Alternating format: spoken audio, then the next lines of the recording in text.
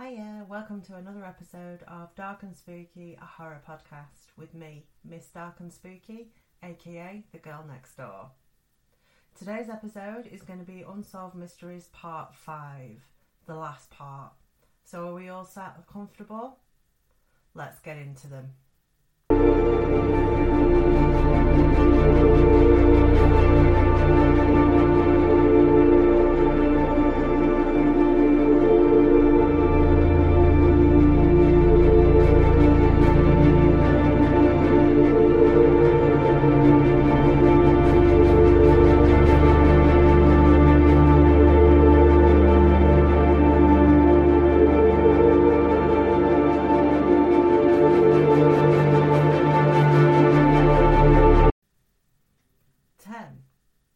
On the evening of March 31st, 1922, on Hinterkaifeck Farm in Bavaria, Germany, 6 residents were murdered with a pickaxe.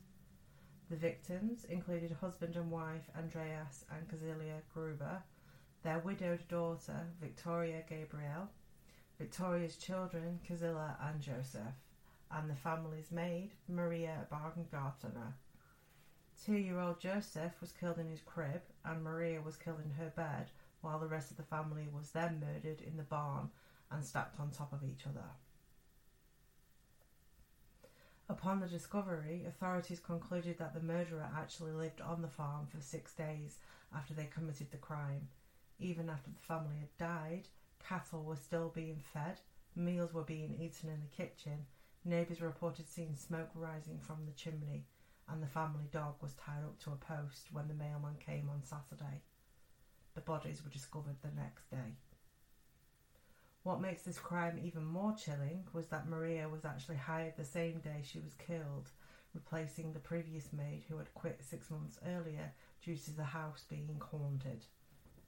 She reported to the family hearing footsteps in the attic and voices. Around the time the previous maid had quit, the Gruber family had also begun to hearing voices from the attic. Andreas had also noticed a set of house keys had gone missing, an unfamiliar newspaper in the house that he had never seen before, plus scratches on the family's tool shed like someone had tried to pick the lock. He had also reported seeing a pair of unfamiliar footsteps leading from the woods towards the back entrance of the family's home. Despite repeated arrests, no murderer has ever been found, and the files were closed in 1955 and the house was demolished.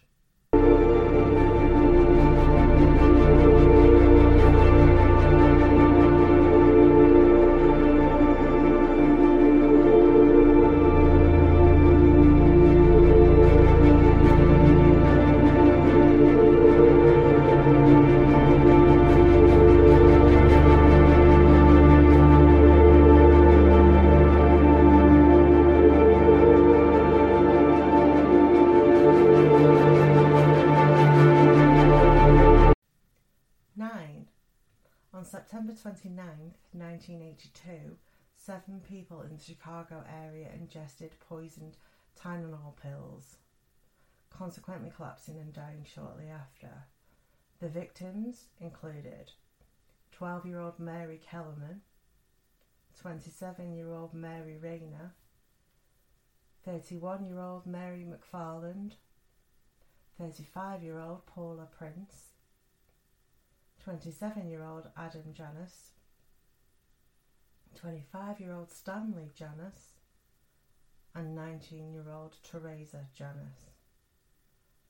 Adam Janus ingested a Tylenol and died at the hospital. When the family came back to mourn, Stanley Janus and his wife Teresa took a Tylenol and died, making it 3 deaths in the same family on the same day. However, this tragedy is what led investigators to connect the dots. Cook County investigator Nick Fishos compared the Janus Tylenol bottle to Mary Kellerman's and noticed they had one similarity: a control number, Mike Charlie 2880. Deputy Medical Examiner Edmund Donahue asked Fishos to smell the bottles, and Fishos replied that they both smelled like almonds. The poison cyanide is known to smell like bitter almonds, which in large amounts can cause seizures, cardiac arrest, and respiratory failure. The blood tests on all the victims showed that they had taken a dose 100 to 1,000 times the lethal amount. Donahue spoke to an attorney from Johnson & Johnson, Tylenol's partner company, and after all the victims were buried on October 1st, 1982, that the Tylenol bottles were internationally poisoned with potassium cyanide. Immediately over 31 million bottles of Tylenol were recalled by the manufacturer and were issued warnings. They also offered to replace recalled bottles with new bottles and offered a $100,000 reward to anyone who may have any information on the perpetrator. The precautions cost the company over $100 million. There were several more copycat deaths across the United States after the initial incident had occurred. This led to the invention of safety seals that you see on medicine bottles today. And to this day, no suspect has ever been charged or convicted of the poisonings.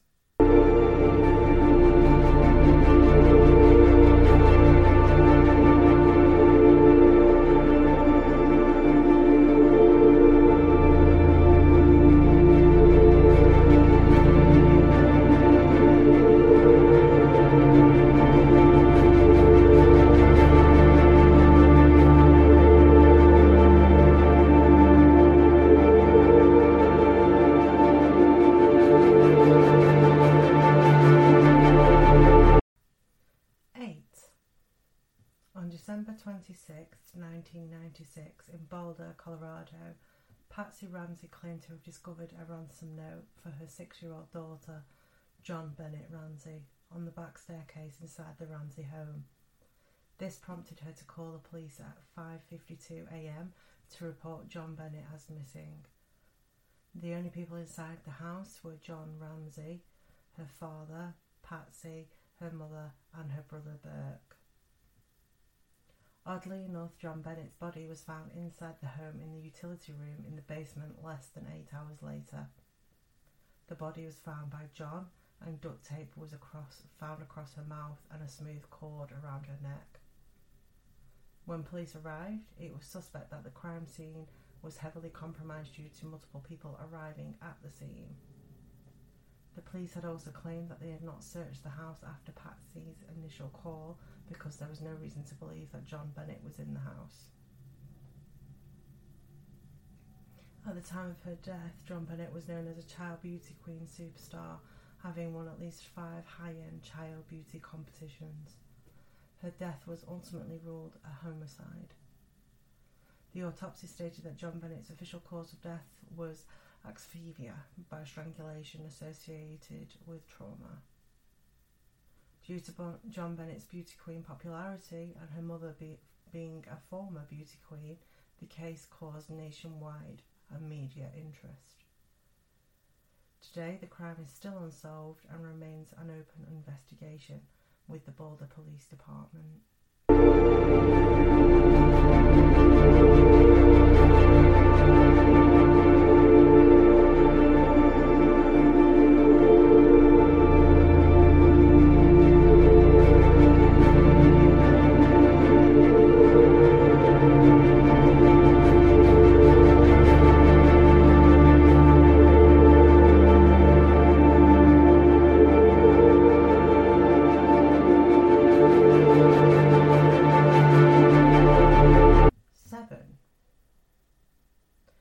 In the late 1960s and early 1970s, a serial killer known as the Zodiac Killer terrorized Northern California.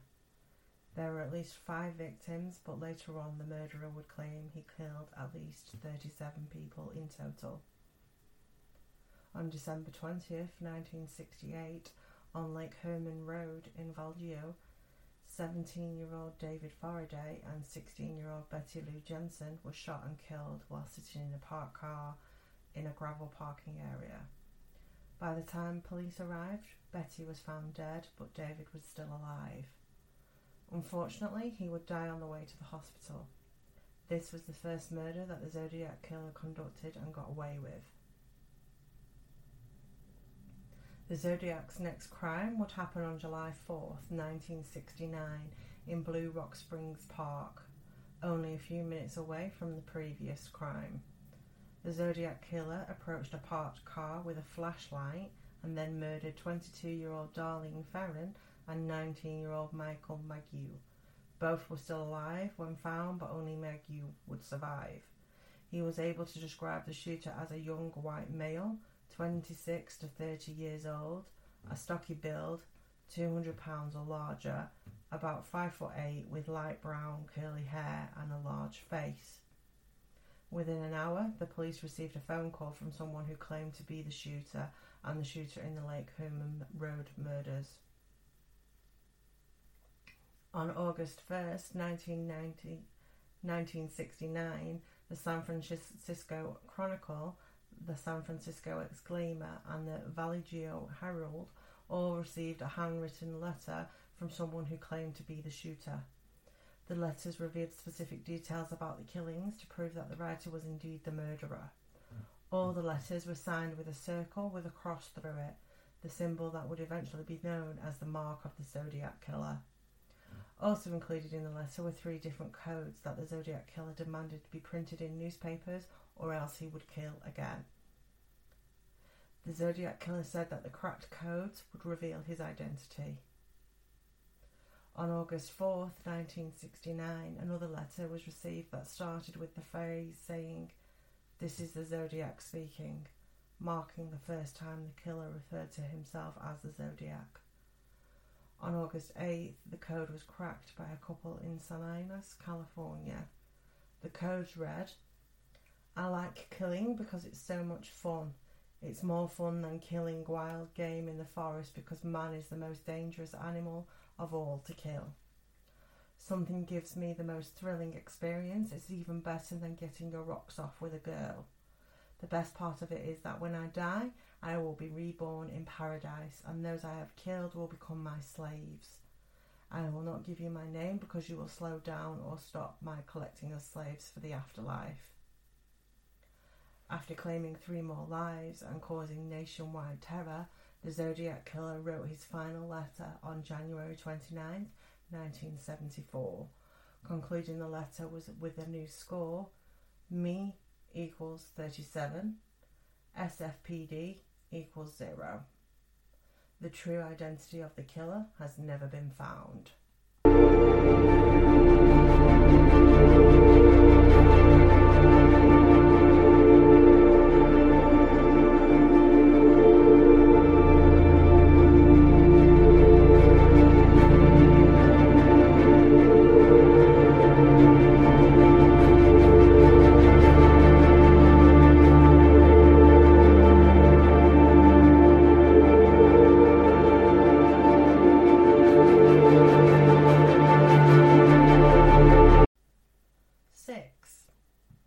In 1888, in foggy dark streets of the East End of London, better known as the Whitechapel district, lived a serial killer that would go down in history as Jack the Ripper.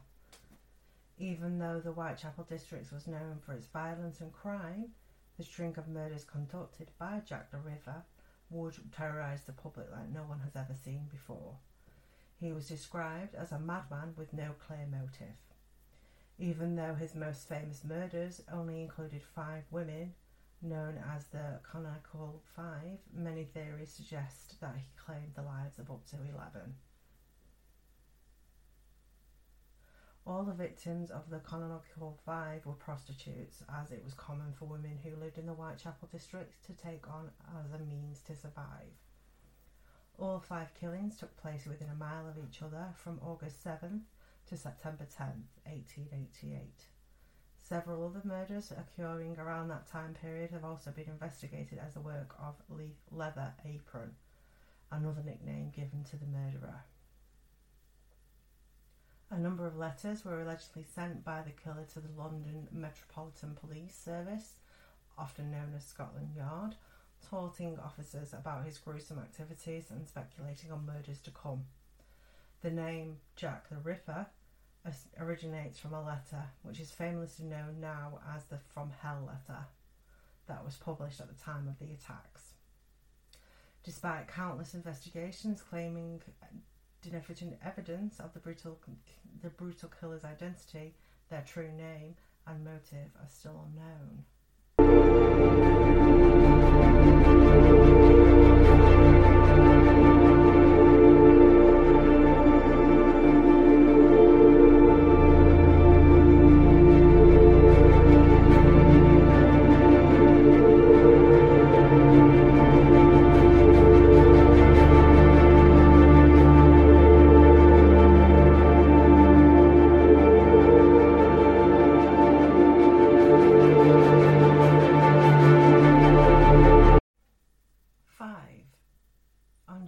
26, 2013, 21-year-old Canadian tourist Eliza Lam checked into the Cecil Hotel in downtown Los Angeles. When she never checked out on February 1st nor had contacted her parents, the Los Angeles Police Department was contacted. On February 19th, 18 days from the last time she was seen, Lam's body was found floating and naked in a water tank on the roof of the Cecil Hotel. Her body was found due to hotel guests complaining about the hotel's water pressure. One couple even reported that the water was coming out black and had a bad taste. According to the hotel's manager, when Lam first checked in, she was staying in a hostel-style room with other travellers, but later was moved to her own private room due to complaints from her roommates about odd behaviour. The last time she was seen was on surveillance footage on the hotel's elevator. The footage showed Lam acting strange and particular, almost like she was hiding. She also moved her hands in a strange way, and it looked like she was talking to someone who was out of the security camera's view. After her body and the surveillance footage was found, it was suggested she was on some sort of hallucinogenic drug, even though Lam took 4 different medications for her bipolar disorder. Toxicology studies reported that there was no trace of any drugs or alcohol that could have contributed to her death. There was also a theory that she was murdered and died as a result of drowning, but the autopsy reported showed no evidence of trauma. To this day, no one knows how she was able to access the roof or climb into the water tank and shut the 20-pound lid by herself.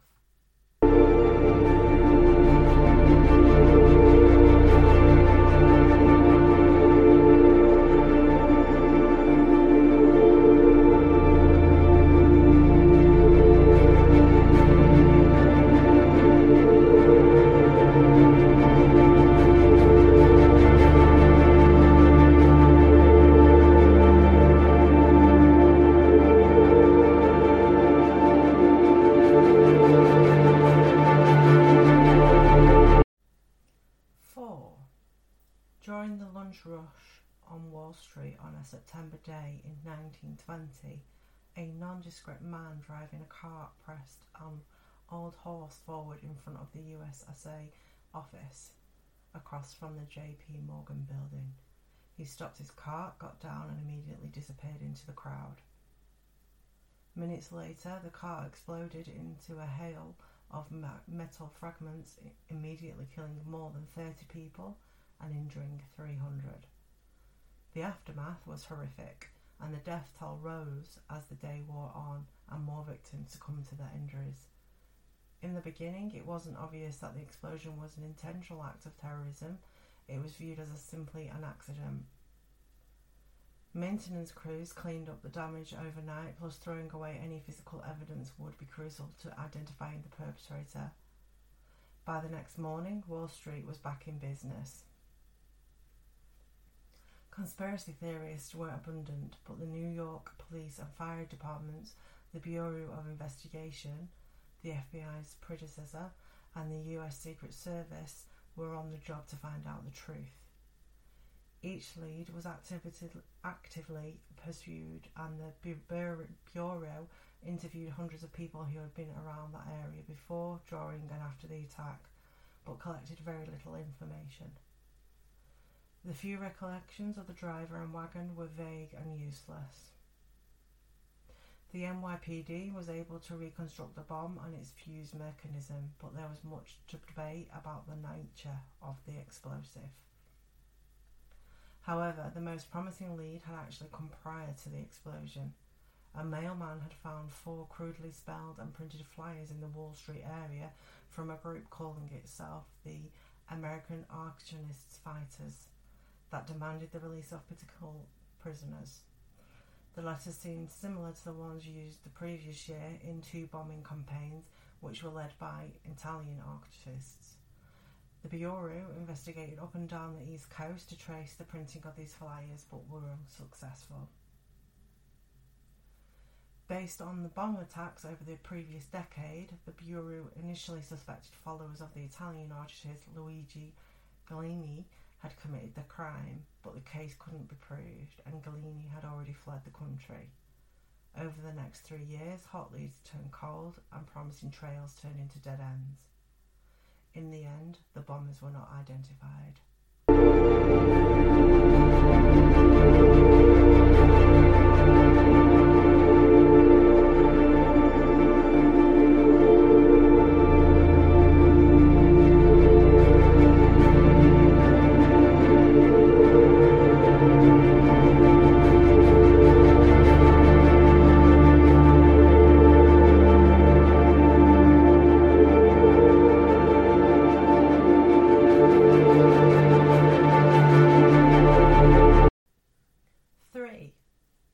On January 15, 1947, the remains of 22-year-old Elizabeth Short, aka the Black Dahlia, were found on the block of 3800 S. Norton Avenue in Los Angeles. The body was cut in half and so pale and drained of blood that the woman who found the body mistook it for a mannequin at first. The body was cut with surgical precision, leaving no trauma to internal organs and bones. Her face was also cut from her mouth to ears, leaving an eerie, permanent smile. There was no blood on the ground, making it believed that the body was moved after she was murdered.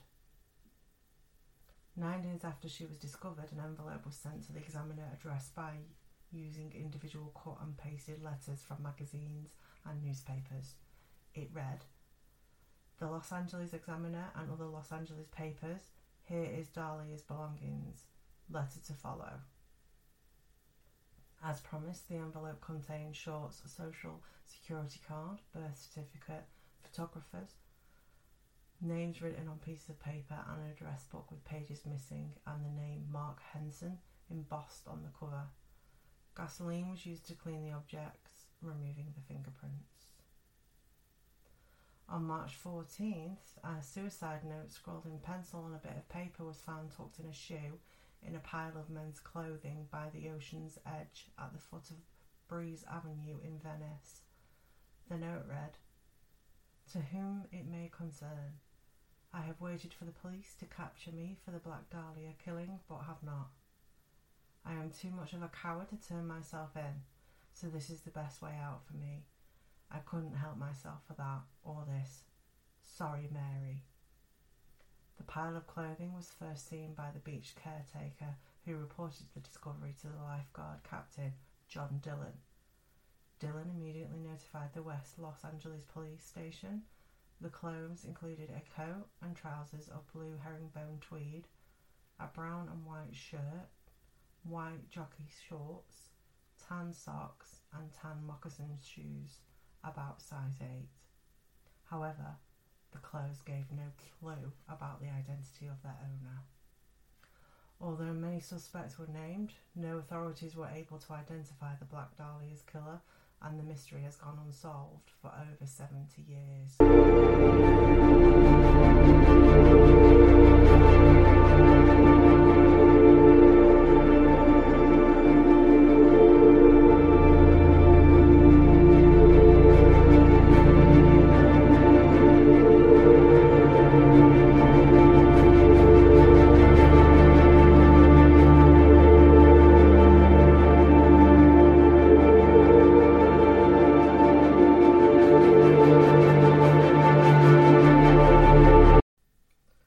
2.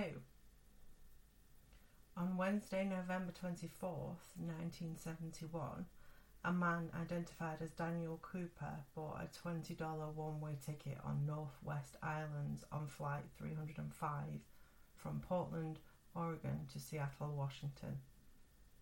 Cooper was described as being in his mid-40s, wearing a business suit, an overcoat, brown shoes, a white shirt and a black tie. He also carried a briefcase and a brown paper bag. Before the flight took off, he ordered a bourbon and soda from a flight attendant.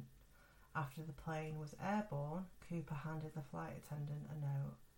At first, she just put it in her pocket without looking at it, but then Cooper told her, "Miss, you better look at that note. I have a bomb." Cooper then told her the bomb was in his briefcase and asked her to sit next to him. He opened the briefcase to reveal 6 red-coloured sticks surrounded by an array of wires. Cooper told the flight attendant to write down everything he was saying and then take it to the captain. The note said, "I want $200,000 by 5 p.m. in cash, exclusively in $20 bills. Put in a knapsack. I want 2 back parachutes and 2 front parachutes. When we land, I want a fuel truck ready to refuel. No funny stuff or I'll do the job." FBI agents assembled the ransom money from several Seattle area banks, and Seattle police obtained the parachutes from a local skydiving school. When Cooper claimed his demands were met, he allowed all passengers and some of the crew to exit the airplane. Cooper told the remaining crew to refuel the plane and chart a course from Mexico City while staying below 10,000 feet. During the flight, Cooper put on a dark pair of wrap-round sunglasses which will make it into the official sketch and become famous to anyone investigating the case. A little after 8 p.m. and somewhere in between Seattle and Reno, Nevada, Cooper jumped out of the rear door of the plane with 2 of the parachutes and the money. He was never seen again. Despite an expansive manhunt and over 45 years of searching, no conclusions have been made as the man's identity or his fate after he jumped. It is called one of the greatest cold cases in FBI and US history.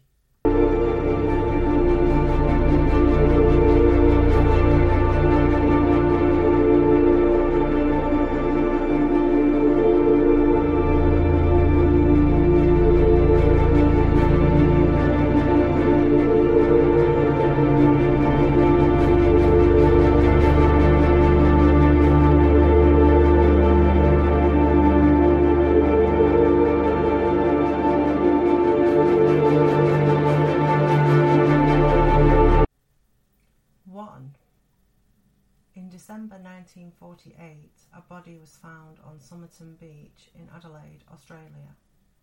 The body was a man who was dressed impeccably in a suit with polished shoes, and his head was slumped against a wall. Authorities thought the case of death was heart failure or more likely poisoning, but no trace of poison was found in the autopsy. There wasn't a wallet or any type of identification on the man, and all the tags from his clothing were cut out. The fingerprints that the authorities took of him were also unidentifiable. They even put a photo of the body in the newspapers, and still no one would identify who the man was. 4 months later, after the body was found, detectives found a hidden pocket that was sewn on the inside of his trousers. Inside the pocket was a rolled up piece of paper from a rare book called the Rubitat. The piece of paper had the words "Tamin Shud," on which it means "it has ended." After months of looking for the exact book, authorities decided to bury the Somerton man without identification, although a cast was taken of the bust and he was embalmed to preserve him. 8 months later, a man walked into the police station. He claimed that just after the body was found, he found a copy of the Rubitat in the back of his car that he kept parked near Somerton Beach. He thought nothing of it until he read about the search in a newspaper article. Sure enough, the book had part of the final page that was torn, and it matched the piece of paper that was found in the Somerton man's trousers. Inside the book were a phone number and some sort of strange code. The phone number led the authorities to a woman named Jessica Thompson who lived nearby. During her interview, she was very evasive and even claimed she was going to faint when she saw the bust of the Somerton man, but denied knowing him. However, she did say she did sell the book to a man named Alfred Vauxhall. Unfortunately, Alfred Vauxhall was still very much alive at the time and still had the copy of the Rabbit Hat that Jessica had sold him. The code that was found ended up being even more unhelpful, and as of today, it is still yet to be cracked. To this day, the man on Somerton Beach has yet to be identified.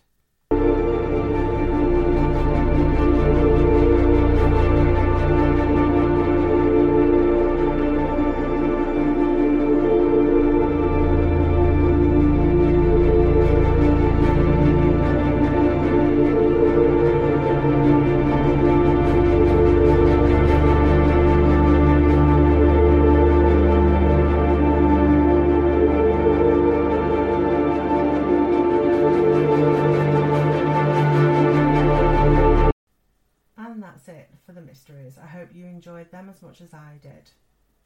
If you've got your own ghost stories, experiences or movie recommendations, please don't forget you can send them in to me at darkandspooky13@gmail.com. If you can also, please leave a review and rating on whatever platform you do listen to your podcasts on. It will really help me out. If you're on social media and you're not following me, I am available on Facebook and Instagram under the same name, which is dark_and_spooky666. If you're on Facebook, if you can, please leave me a star rating and a review over there. It will really just help me get seen with the Facebook algorithm. Don't forget the book club is coming soon and is available to all of listeners. So if it is something that you think that you are interested in and want to get involved, also please message me. It'll be £6.66 a month, where we will meet online up to 3 times a week, 8 till 10 p.m. UK English time. We will all read the same book and participate, and then just obviously discuss what we've gone over. The first 2 months have been decided, but then after that, once we are in a rhythm, we will then all decide together the following months. All that's left to stay spooky, and I'll see you on the next one.